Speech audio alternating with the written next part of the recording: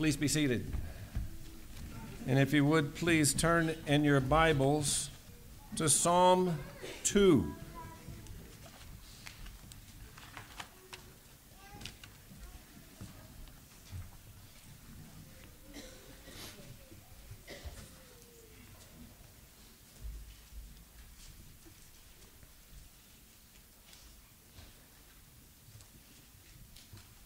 Psalm 2, hear now the word of the Lord.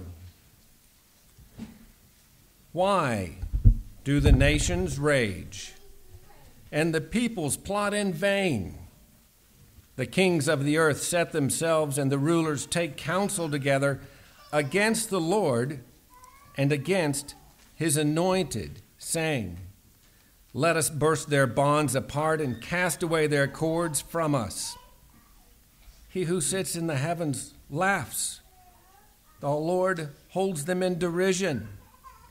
Then he will speak to them in his wrath and terrify them in his fury, saying, As for me, I have set my king on Zion, my holy hill.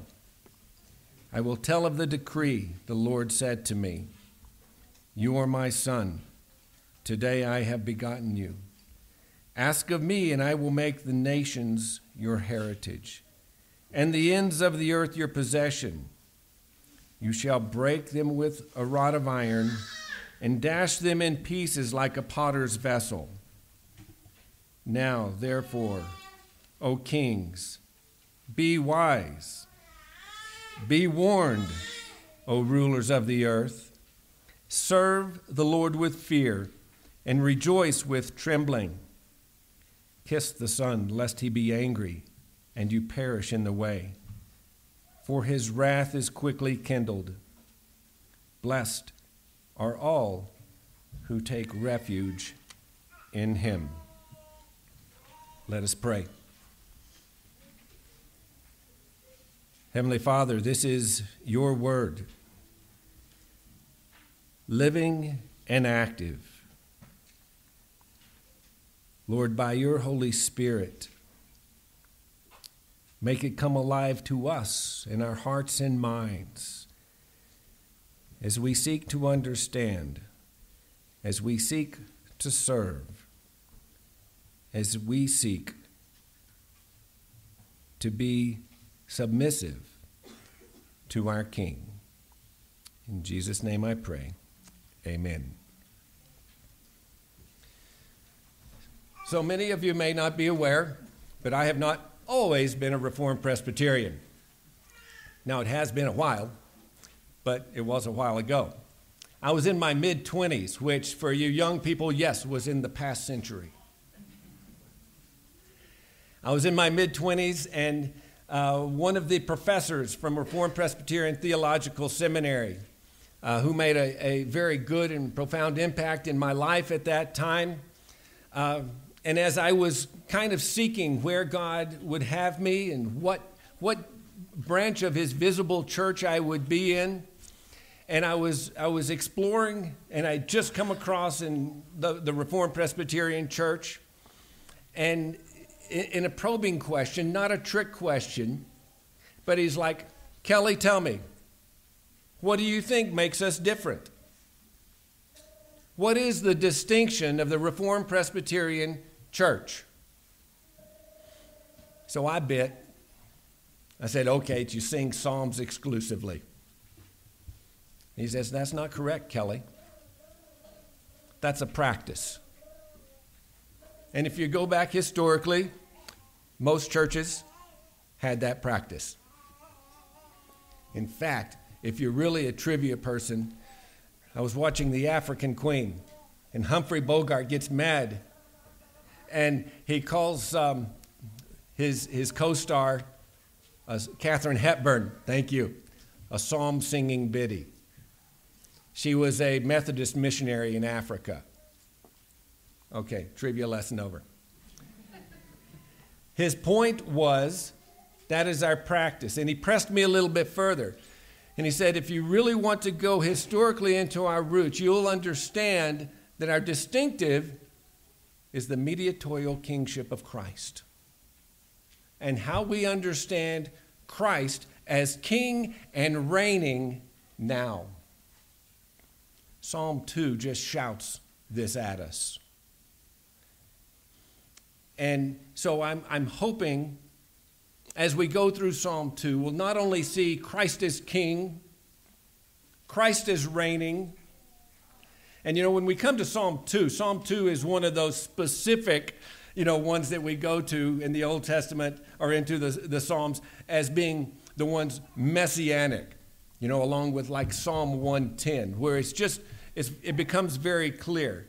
We we see Jesus in all the Psalms, yes, but there's a handful that it just shouts at you about the Messiah and about God's anointed. And Psalm 2 is one of these. And it's one of those, you might say, bumper sticker type of phrases that we hear. Jesus is king. But my challenge to you as we go through this, and it's been one of the things challenging me, and even though I, came across this concept, this doctrine like 40-some years ago, that I'm still pondering in my brain and in my head as how we apply this and how we come to live this out in our daily lives. Because I believe, as we'll come to a little bit later, it's a teaching that really is transformative.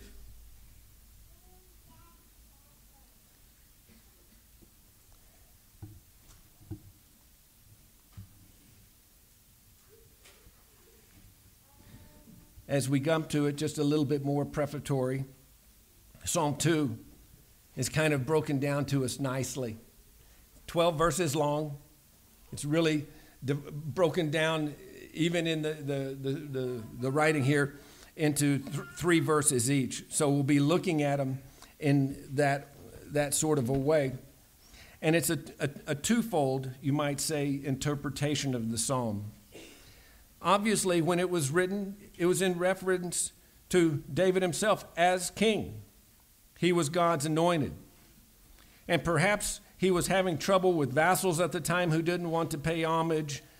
Regardless, though, under the power of the Holy Spirit and inspiration, as the psalm develops, it's very clear that the character goes well beyond David to a future anointed one of the Lord, who is the Lord himself, Jesus Christ. And we'll come to that. It will become abundantly clear in the New Testament in some of the passage that we'll look at. But as we come to the psalm, I'd like you to look at the first part, and I'll help you fill these in, all right, verses 1 through 3. And we're going to look at it being a matter of authority. One of my favorite philosophers, some people may not see him as a philosopher, but I do. He had a lot of great things to say. Will Rogers. Will Rogers, Oklahoman, also from the last century, but he died in that century. Part politician, part movie star, part just giving out good sayings. Some of my favorite quotes from Will Rogers: "It's a whole lot easier letting the cat out of the bag than putting him back in." Point: don't start trouble you can't finish. He was also a financial advisor. Best way to double your money? Fold it and put it back in your pocket. Point: just because you have $1 doesn't mean you have to spend it or blow it on something foolish. The man who never makes a mistake sure must get tired of doing nothing. You want me to say that again? I don't know if you got that one. The point: mistakes happen. Sometimes you just have to get things done. When you start thinking you're someone important, try ordering somebody else's dog around. The point: if you don't have the authority to do something, don't try it. It doesn't make sense. And that's the question, and that's what's asked here in these first 3 verses. Why do nations rage? Why do peoples plot in vain, and the kings of the earth set themselves, and the rulers take counsel together against the Lord and against his anointed, saying, let us burst their bonds apart and cast away their cords from us. This first word, why, sets the tone. And it sets also who they're really coming against. They're coming against the Lord, which is perplexing enough that they would plot against God. There is no fear of the Lord whatsoever found in these kings of the earth. And it's not just against the Lord, but it's against his anointed that they are coming against. And this is important. And especially as David, you might think, as the king writing this. Remember David being hunted by Saul. Saul clearly made himself an enemy to David. And God had also anointed David. But when David had the opportunity to kill Saul, he left him alone. And why did he leave him alone? He says in 2 Samuel, the Lord forbid that I put out my hand against the Lord's anointed. David understood fighting against the Lord's anointed is really fighting against God. And why would these people do this? And it's a vain thing. In Ecclesiastes, we hear about and read about a vain thing is doing something that's useless. It doesn't have any purpose. It doesn't have any meaning. It's foolish because it's impossible to accomplish. So again, why are these people plotting against God? Is there a reason? Has God shown himself to be cruel in some way? Has God shown himself to be unjust? No, God has repeatedly shown himself to be trustworthy, faithful, and merciful. Is there some benefit to these people of plotting against God? Will it make them more powerful? Will it make them more rich or more famous? No. But they are going to be against the Lord and his anointed. You ever come across people who don't know what they're for, but they know what they're against? And that's the kind of sense. There's no rational, logical reason for these people to plot together against God and his anointed. It's a vain thing. It makes no sense. But remember, Satan in the garden, he wasn't for Eve. He was against God. You can be like him. You can be the captain of your ship. You can determine your destiny. And so we see the sin which began with Eve and repeats itself over and over.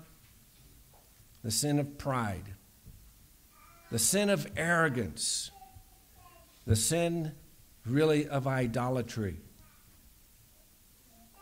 And this arrogance is an infection. It's a cancer that destroys. And we can't just pick on Eve, and we can't pick on just these kings that we're talking about in Psalm 2 who are uselessly plotting against God, because it is a very prominent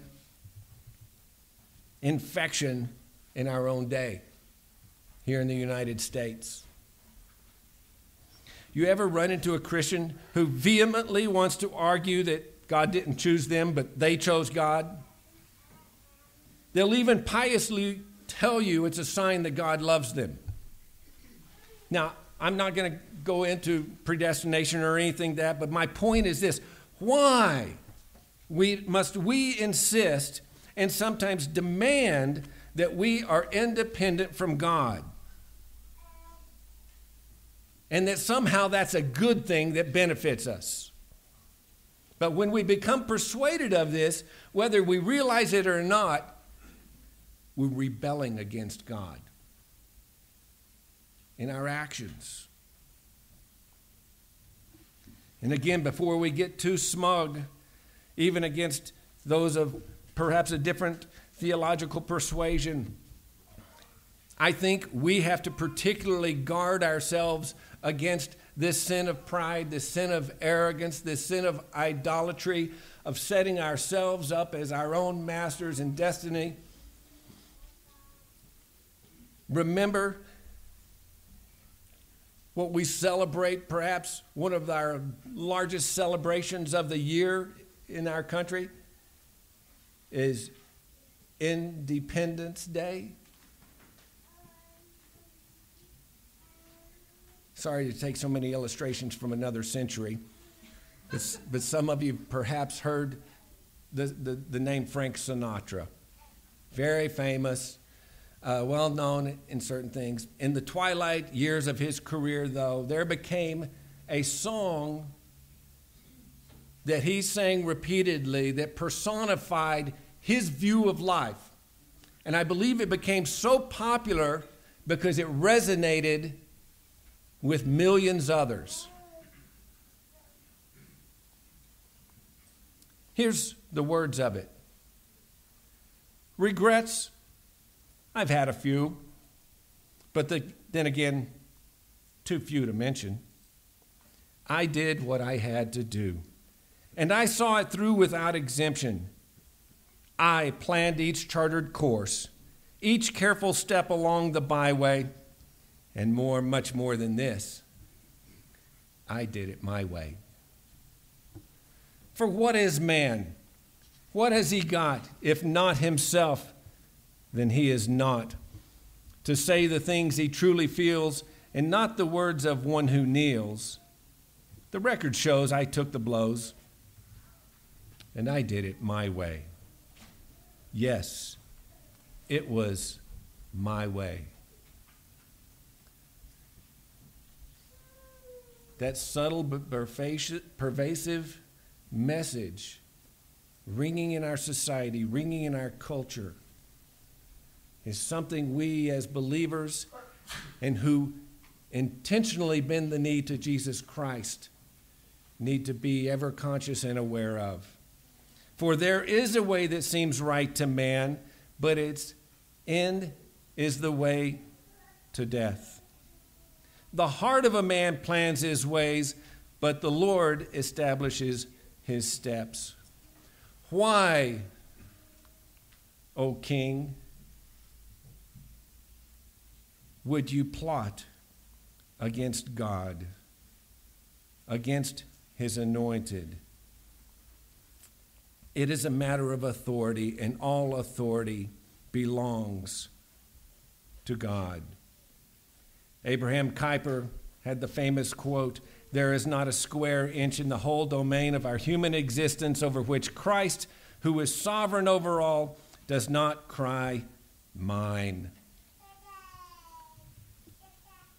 If you start from a wrong premise, you will end with the wrong conclusion.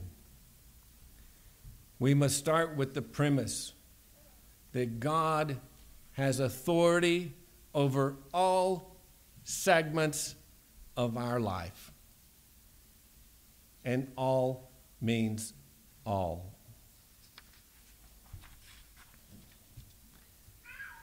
The next three verses come, and I will suggest this, not only in one is it a matter of authority, but two, it's a matter of position. He who sits in the heavens laughs. The Lord holds them in derision. Then he will speak to them in his wrath and terrify them in his fury, saying, "As for me, I have set my king on Zion, my holy hill."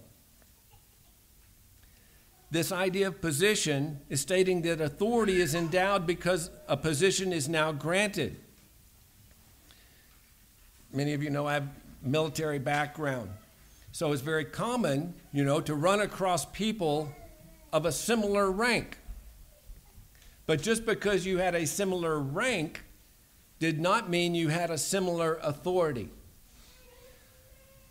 It was a matter of position that would also often give you the authority. I was a chaplain. Chaplains have no authority.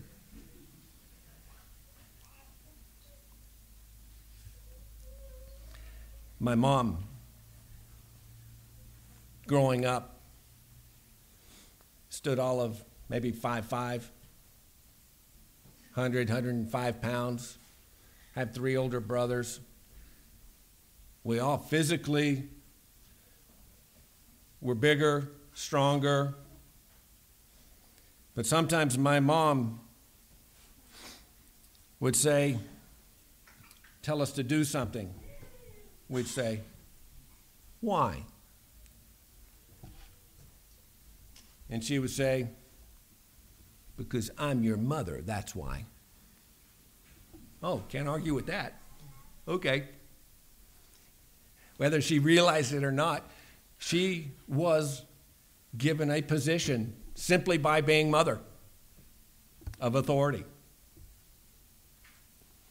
And we were doing well to respect that, or else we would find to respect it from my father. The centurion in the New Testament in Luke 7 understood this concept of positional authority when he said, say the word and let my servant be healed, for I too am a man under authority with soldiers under me, and I say to one, go, and he goes, and to another, come, and he comes, and to my servant, do this, and he does it. And when Jesus heard these things, he marveled at him, and in turning to the crowd that followed him said, I tell you, not even in Israel have I found such faith. He's like, he understands positional authority. The position God has is that in heaven. He sits in heaven. And notice it's these kings of earth are plotting against him. And it's not saying, oh, God's, kind of pacing back and forth, wringing his hands like, oh, what am I going to do now? As if he's actually threatened in any sense. He sits in the heavens and laughs. And his laugh is a derisive laugh. It's a puzzled laugh and a frustrated laugh. Because as Psalm 24 tells us, the earth is the Lord's and the fullness thereof. God is the creator, the sustainer of all life. He's not just as they would have had back in those ancient times. They had a multiplicity of gods, and they prayed to multiplicity of gods. We've got the God of the harvest. We've got the God of the plains, the God of the mountains, the God of the sea.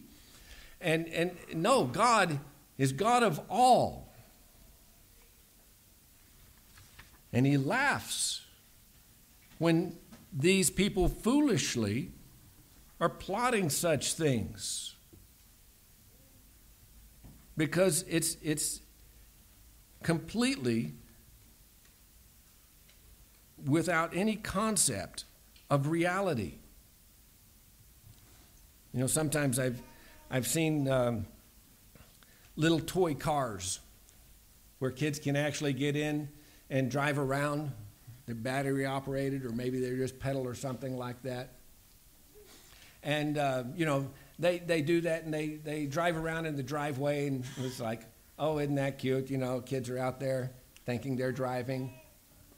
But what would happen if now that 3-year-old or 4-year-old says, no, I can drive, and takes it out of the driveway down the road, and down the road a little ways, and then going as 3 miles an hour decides, I'm going to get on the interstate.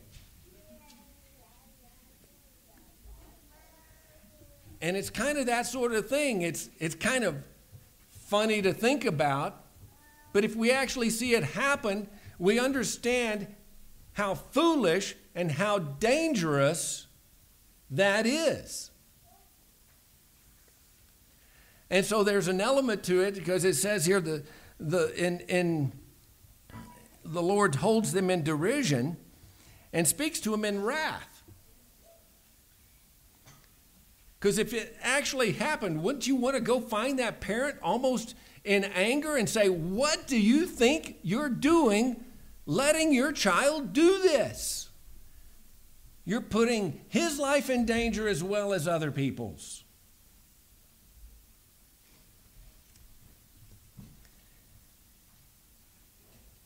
And the thing is, not only does he rule, but because of his position, he is able to declare consequences and judgments in this wrong thinking.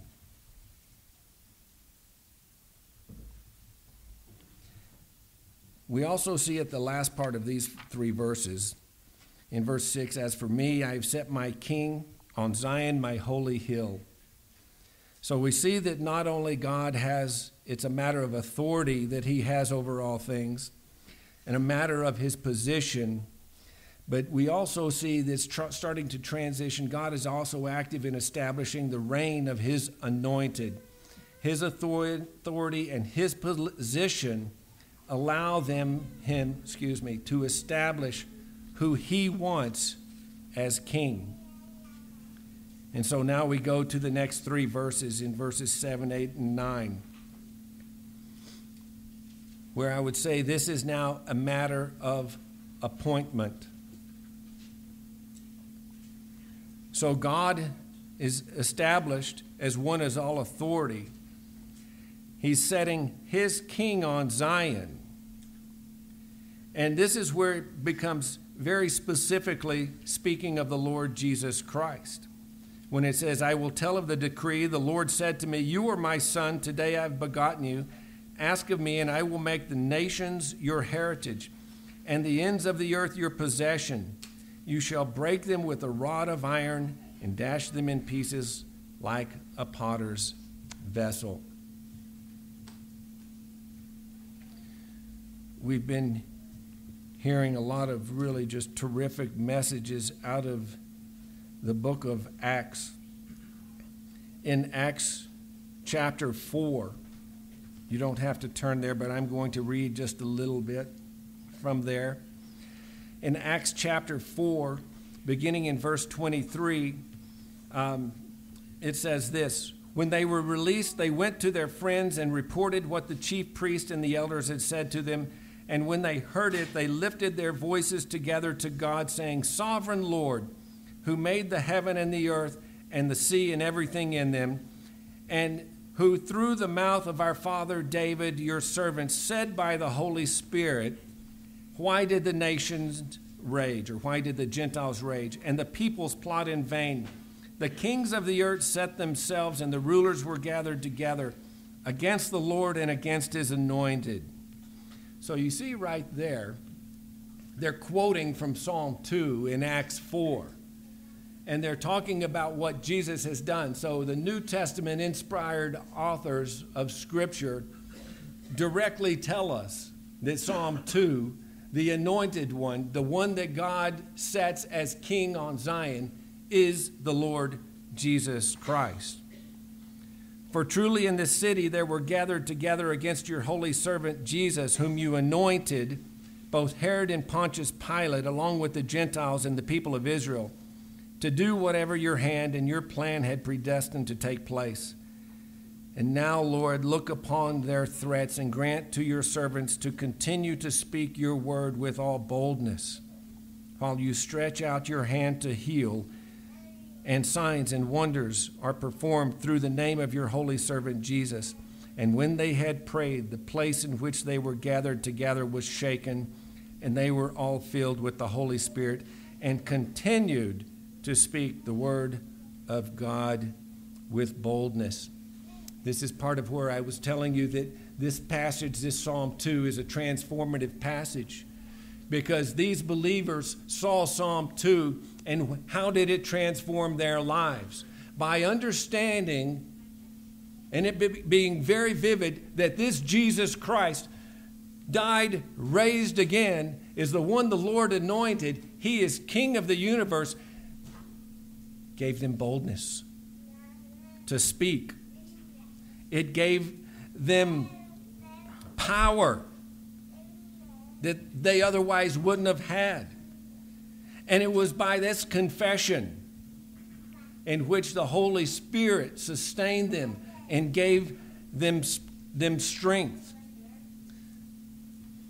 Also, here in Psalm 2, it refers to, "You are my son." Hebrews chapter 1 also quoting that. Refers specifically to Jesus being the one established in Psalm 2. And this is why the Apostle Paul could write, "And being found in human form, he humbled himself," that's Jesus, "by becoming obedient to the point of death, even death on a cross.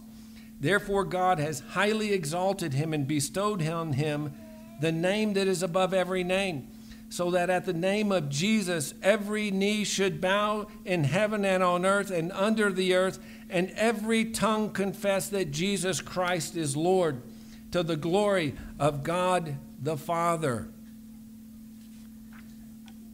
So many other passages throughout the New Testament speak to Jesus Christ as the anointed one, as the one to whom God has given all authority.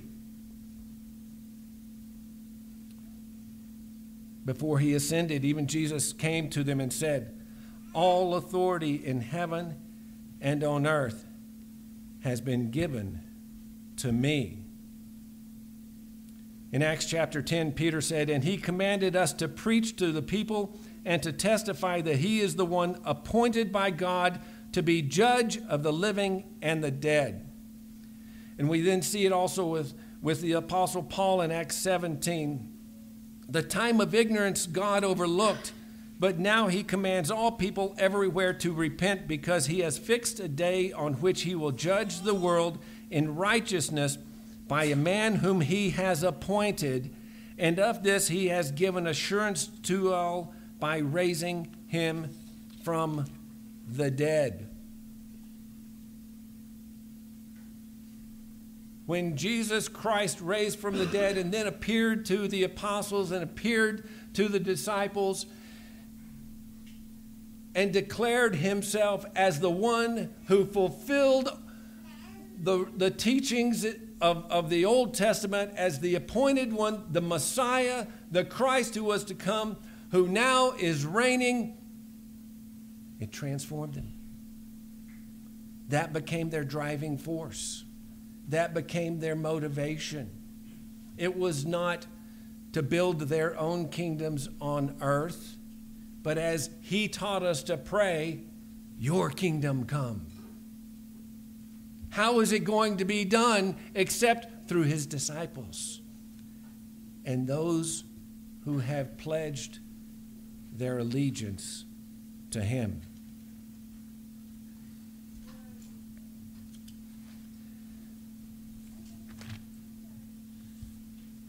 So Psalm 2 speaks to a matter of authority, a matter of position, a matter of appointment, and in the last 3 verses, a matter of wisdom. "Now therefore, O kings, be wise. Be warned, O rulers of the earth. Serve the Lord with fear and rejoice with trembling. Kiss the Son, lest he be angry and you perish in the way. For his wrath is quickly kindled. Blessed are all who take refuge in him."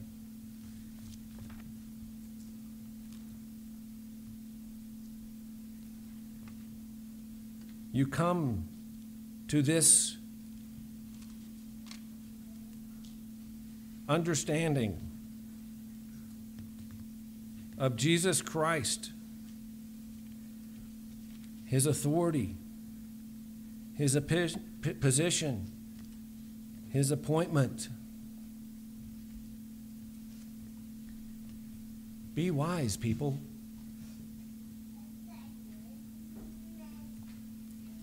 Be warned. Serve the Lord with fear.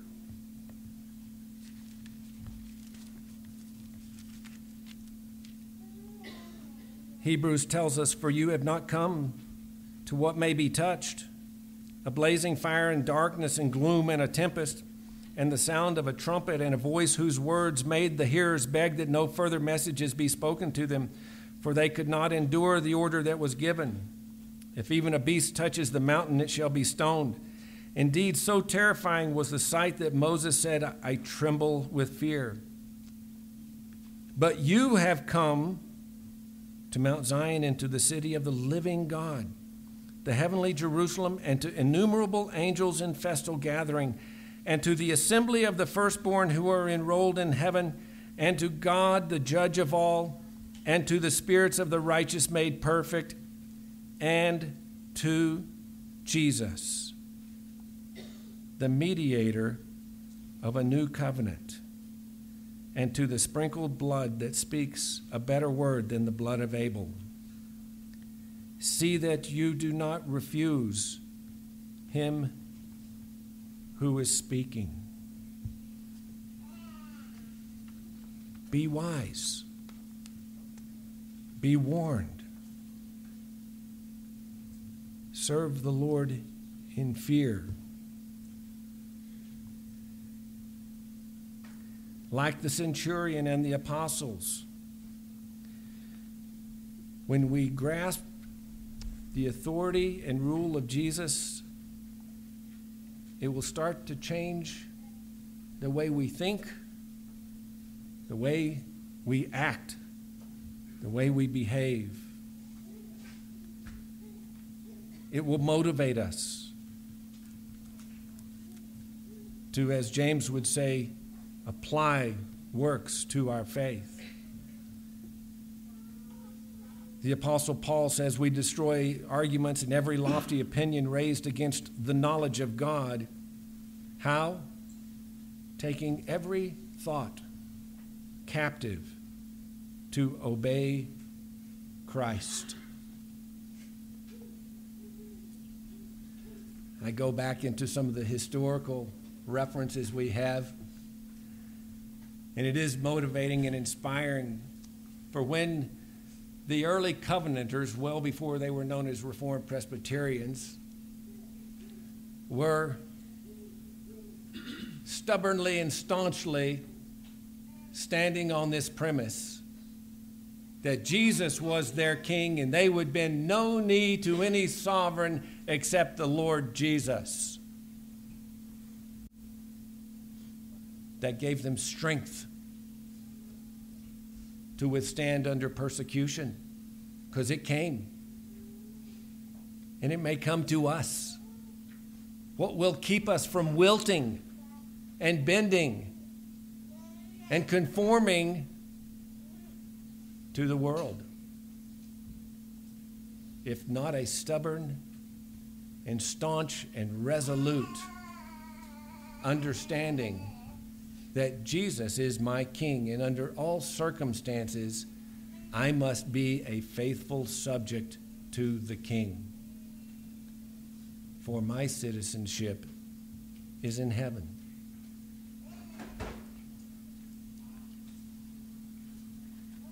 You know, this is kind of difficult again, because in our history,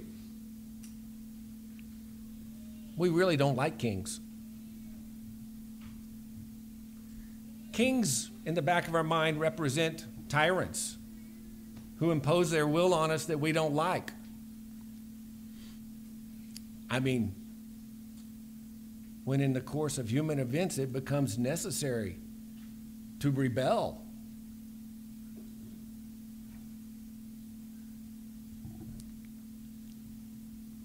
We almost take out our banner of pride.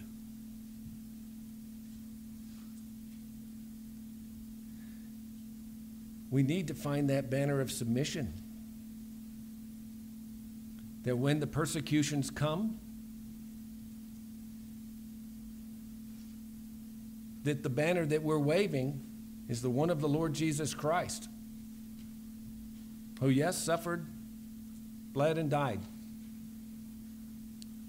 but was raised again, and who does reign not in the future, now on his throne. Now, to those who rebel, that's not a very good message. To those who say, no, I really, really like to do things my way, it's really not a very good message. But it's kind of interesting, after Psalm 2 goes through all of these really pretty straightforward and direct statements, I'm not going to say it ends in a whimper, but it ends with a very just matter of fact. Blessed are all who take refuge in him. My brothers and sisters, let us take refuge in our King Jesus. Let's pray.